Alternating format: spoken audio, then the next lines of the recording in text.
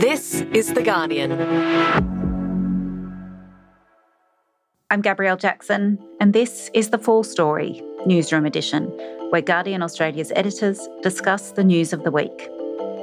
Over the past few years, there have been a number of crises that have brought a renewed focus on Australia's federal system. As the federal government went missing in action, state premiers stepped up during the COVID pandemic, winning support and popularity from the public. And as floods continue to devastate parts of the country, communities have been left to fend for themselves, some of which are still reeling from the Black Summer bushfires, while they wait for state and federal governments to coordinate their disaster response. Today, I'm talking to Editor-in-Chief Lenore Taylor, Head of News Mike Tischer, and State News Editor Conal Hanna about how to report on state news. It's Friday, the 11th of March.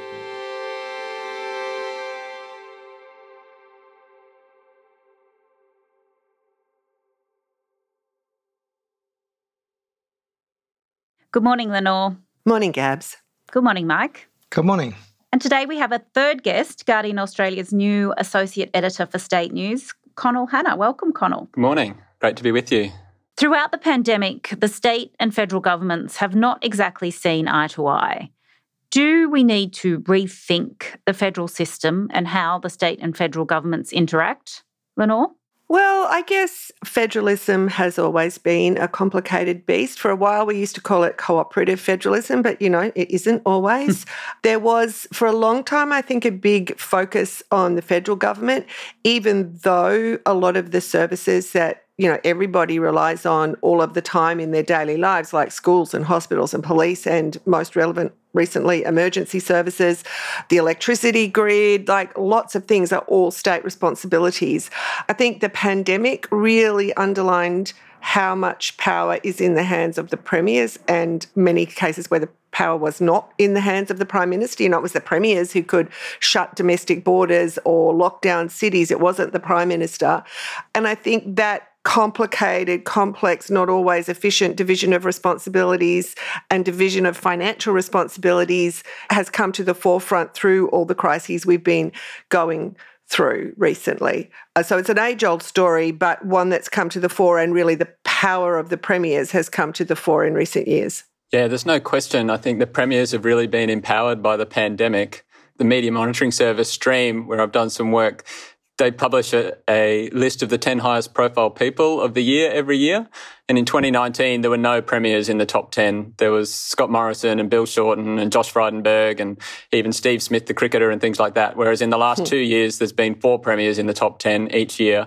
And it just shows, at times during the pandemic, the premiers have actually had more of a media profile than Scott Morrison, which is highly unusual. Yes, the premiers were must-view daily television viewing for months there, which I can't remember another time when that ever was the case. So it's going to be really fascinating as the pandemic slowly, hopefully, recedes to see how that power balance shifts, whether it continues under its current system or whether it goes back to business as usual.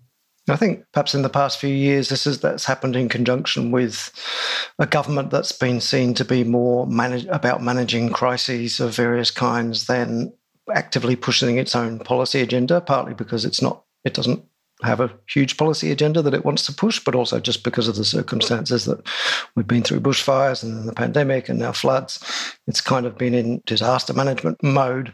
And in those circumstances, there's scope for the premiers to actually, pop their heads up and try to take the initiative on things that previously would have been seen to be entirely the federal responsibility, like, for example, climate change, as well as dealing with all the usual state stuff, of which management of the disasters is a big thing for them as well. It goes further than that, doesn't it, Mike? In some circumstances, the states have actively worked around the absence of a climate policy at the federal level by just doing stuff that they can do under their own steam, which I thought was a really interesting development. Even in coalition-led states, which I think is interesting, as well. Yes, New South Wales has probably been the standout state in that respect, particularly on climate, but not only on climate. And that's been, under the coalition for, a decade and more. So has this renewed kind of state focus presented any challenges to Guardian Australia's newsroom, Lenore? Yeah, it has. I mean, when we started in 2013, we had a clear sort of focus on particular subject areas that we thought were underreported and on federal politics. But I think everything we've just been discussing shows why we absolutely need to look at the Federation both through the lens of Canberra and through the lens of the states to properly understand how it functions or how it doesn't function. But the homepage of a news site is restricted in space just as much as a newspaper. I mean, some people seem to think that the internet is sort of infinite, but we have limited resources and limited space on the front page. So we were always sort of struggling with how to deal with state news because, a state news story might dominate the headlines, but then other national stories will sort of supersede it over time. So the solution I've been trying to implement for years, actually before the pandemic even, were state-based containers. So sections of the news site for state stories only. And we're going to launch them now on Monday, initially in Queensland and New South Wales and Victoria. So those sections of the site will be visible only in those states and will be hopefully covering off on the biggest state stories in those states. And we've appointed Connell to oversee the project and state reporters and editors in each of those states. And I hope that then we'll get to a point where, a state news story will lead the site when it is national news, but the containers will give us the opportunity to cover off on the biggest stories in each state and also to kind of follow through on state stories even when they might have dropped off the national agenda. And I'm really excited about having the capacity to look at how we are governed from the perspective of both the federal government and the states. I think it's a really great development for The Guardian. So, Connell, you're heading up this project, but you've also been reporting on the floods for the past few weeks. What difference will the state containers make on that kind of reporting? Yeah, well, obviously the floods have been national news for everybody. It doesn't matter where you live in the country. I think you've been transfixed by the scale of this flooding. But once the waters recede, people in Melbourne will generally become less interested in what's happening in Brisbane or northern New South Wales. I think that's understandable. But these communities are going to take years to rebuild. It's going to be such a hard slog, having seen some of the devastation firsthand. So I think by having a state-based container, it really gives us the opportunity to stick with the story for longer than if we were trying to make it appeal to a national audience. Mm. And there's also state disaster recovery programs and payments as well. We have a lot of focus on the national payment programs and how that money gets distributed. Will you be following the money in the states as well? Yeah, definitely. I mean, I think there's still some confusion around what the federal government's responsible for and what the state government's responsible for. And then even within New South Wales, for example, some confusion about which agency is responsible for what. You've got the new Resilience New South Wales agency, which is set up, which seems to have, created some confusion as to whose responsibility it is for different aspects of disaster relief and recovery. I think there's another role we can play here as well, which is in about the tone of the coverage. We saw during the pandemic, there was a lot of backbiting and, hostility between some of the premiers, and I think to some extent that was reflected in the state's own newspapers. And where we're trying to provide state coverage, but also as part of a national framework, we should be able to be always thinking about the national context and not just the state context. And not that I'm saying that all the newspapers in the various cities did so, but we're definitely not going to be playing to the prejudices of our local audiences in any of these states and kind of feeding them anti-New South Wales sentiment in Queensland or anti-Victorian sentiment in New South Wales or anything like that, consciously or subconsciously, which I think there was a certain amount of that during the pandemic, particularly when it was tempting for the media to kind of half get on board with what the premiers were saying because their readers were very conscious of that the divide between the states. But hopefully we'll always have the national context and the feelings of the other states in mind as well when we're doing this coverage. Yeah, I mean, I can talk through some personal experience of living in a border town when a big event like a flood is going on. You've got, a lot of media out there in the media landscape is quite parochial. State-based media is probably the norm when you think about TV news and other publications. A lot of them are state-based.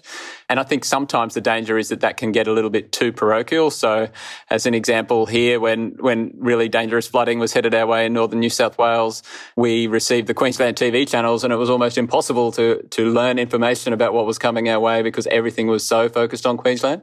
So I think Guardian readers are very global looking citizens of the world, really. But what I would really like to do is provide them interesting, insightful local news without devolving into sort of parochialism that can be associated with that kind of local news. News coverage has not been national, apart from one national newspaper, and I suppose the Financial Review. Our most prominent newspapers and TV stations, as Conal mentioned, have always been state-based for obvious geographical reasons.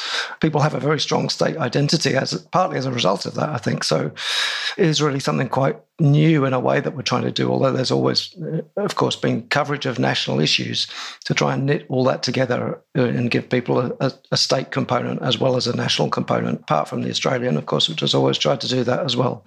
That is something quite new in Australian media, in a digital sense, certainly. And in a broader sense, we need to be straight about it. We're not going to have the volume of coverage of big state-based mastheads.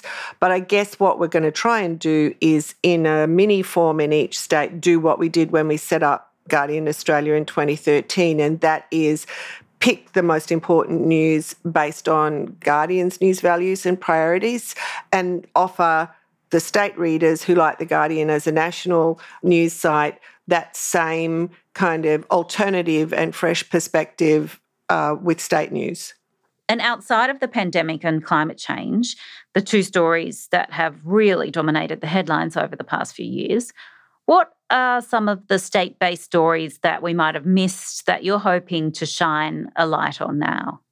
Yeah, look, there's plenty of issues that we're really looking forward to getting stuck into. I think we've got a team of 9 who are going to be tackling this. There's been a number of stories in the last few weeks that are really good examples, I think, of where we'll be able to follow a story more closely because we have these state containers. So, for example, from the last few weeks is the Sydney train shutdown, which the government tried to call a strike, but was clearly not the case. The Guardian did significant reporting on that already. It was obviously huge news for everyone in Sydney to wake up on a Monday morning and find that none of the trains were running with no notice whatsoever. And there was a huge political gunfight about that, with the Transport Minister accusing the unions of terrorist-like activity before being forced to back down completely. And that story did actually reach the threshold of being of national interest, but probably not for a sustained period. If you're in Melbourne or Brisbane, you only have so much interest in a Sydney train shutdown story. So the ability to keep chipping away at that and following that and doing stories day in, day out to really uncover what happened, I think that's a really good example of a story we'll be able to dedicate resources to. I mean, another issue that would fall into that category is the ongoing discussion and inquiries into the Crime and Corruption Commission in Queensland, which is kind of gripping news in Queensland. I think for people in other states can get a little hard to follow. We are covering that on the site in general, but I think it's something that a state container could cover in more detail and stick on a daily basis. Yeah, 100%. I think that story is fascinating. It's got a number of facets to it. You've got the, chair of the CCC and the head of the Integrity Commission, all both leaving their posts in relatively short time. So in Brisbane, there's a huge interest in that topic, but not all of the Guardian's audience is in Brisbane. So we do open the opportunity to be able to cover that off, in a more detailed way when you've got a section that caters exclusively for Queensland readers. And also all the corruption stories, or the stories around the corruption commissions in all the states, play into the national conversation as well, don't they? And about the Federal Integrity Commission. And the more we can cover them on a state basis, the more informed our readers will be about the national conversation, I think. Absolutely. I'm also really keen for this project to sort of work in collaboration with the Rural and Regional News project that we have up and running at the moment, where we've sort of got a network of regional reporters who work for our Rural and Regional editor, Gabby Chan. I mean, I think there's a good kind of collaboration that can happen between Conal's team and Gabby's team to try to make sure that we're sort of covering across the states as well. But on a practical level, for people in Victoria, Queensland and New South Wales, Will the site look differently for each of them? Yeah, it will. If you live in Sydney, you're going to see an extra, we call them containers, like sort of section across the site for New South Wales News. And it will have stories in it that aren't visible to readers in other states, likewise in Brisbane or in Queensland for Queensland News. Yeah, so from Monday morning, readers will be able to log on and they should be served a new section of their homepage with state-based news. They will have the ability to change state as well if they're being served the wrong content through the geolocation technology, or potentially they're just interested in what's happening in other states that they may be associated with. So they will have that ability as well. This initial project is funded by the Google News Initiative, and it's a pilot project. And our very strong hope is that we'll be able to expand it to other states in the near future. We're trialling it in these 3 states, but we would really like to be able to do state news around Australia.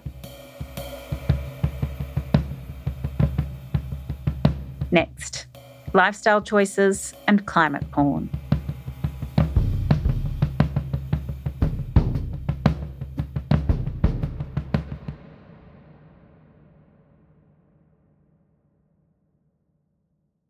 So now we come to what we can't get out of our head. As a special guest, Connell, do you want to start? Oh, thank you. Obviously, I've been pretty head down in flood coverage for the last couple of weeks, reading as much about that. But one story that really did catch my eye this week was out of the UK and 6 key lifestyle changes you can make to help avert the climate crisis. The floods have obviously made climate change very relevant again to people in a tactile way. And I think what I really liked about this story is it really cut through into specifics of what it suggested people should do. So as well as reducing meat and changing to solar power, there were some specifics around, buying 3 new articles of clothing a year, only flying short haul once every 3 years and long haul every 8 years. These are confronting things, but these are things that we might need to start considering if we're going to be averting further climate catastrophe. Mine was also climate themed. I'm a big fan of one of our environment reporters, Graham Redfern's Temperature Check column, which is sort of a fact check of climate reporting. And he did a very calm but effective takedown this week of some pretty extraordinary claims made by columnist Andrew Bolt about how the discussion of the floods in the context of global heating was in fact climate porn. Anyway, I would recommend Temperature Check. It's very good. And Mike, what was it for you? I've just come back from a brief visit to the UK and Ireland, which means... That's your 1 in 8 years, I Mike. only scored 4.5 out of 6 at best on the climate change, and I've used up my flights for the next 16 years, which made me feel quite bad when I read that story. But the other story that stuck in my head was about the different response of those 2 countries to the Ukraine refugee crisis, which our Ireland correspondent Lisa O'Carroll has been reporting on, and how many refugees Ireland, a relatively small country, has taken in contrast to the really disgraceful response of the UK in putting extraordinary barriers in the way of people trying to reach the UK from Ukraine. So that was, in a way, quite a positive story. Obviously, Ireland loves to point to its own virtues in contrast to the UK, but it has actually been extremely generous in this case, and the UK has been extremely ungenerous. So I found that a fascinating story. Thank you, everyone, for joining us today. Thanks, Gabs. Thanks, Gabs.